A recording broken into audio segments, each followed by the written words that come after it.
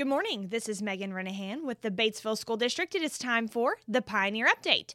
The Pioneer Update is brought to you by Citizens Bank. They are people first, and that's wonderful because here at the Batesville School District, we are students first. This morning, I have two guests from our high school staff. We have Miss Jessica Seat. She is an English teacher as well as the leader of our fantasy game club. And then we also have Luke Johnson, who is our esports coach as well as the all-around science teacher. Good morning, guys, and welcome. Good morning. Good morning. We are so excited to have y'all this morning because we are going to be talking about an upcoming event here in the community that starts the beginning of March. So tell us about it. March 1st through 3rd, Batesville will be hosting its first comic and fan convention. It's called River Fan Con, and it will be at the Independence County Library. That is so exciting. So how did this idea originate? So this was an idea that was initiated by the Fantasy Game Club about 2 years ago. They brought it to me that they wanted to be able to attend conventions like this, but there were none in our area. They were having to go to Northwest Arkansas or Little Rock in order to attend comic conventions. And I work part-time in the summer for the Independence County Library, so I brought the idea to the library's director, and she loved it. That is so exciting. This is a good opportunity for students to volunteer. Not only is the Fantasy Club volunteering, but we are also having the esports students and other fellow students. This is a way of service for a community-funded event because all the proceeds are going to go to the library. That is fabulous. I love that we're giving back to the library. Luke, what's going on with esports? This is our last week of scrimmaging and practicing. We're going to start our second season this upcoming week. And this is when we have all of our original first line draft pick students because they're no longer enveloped in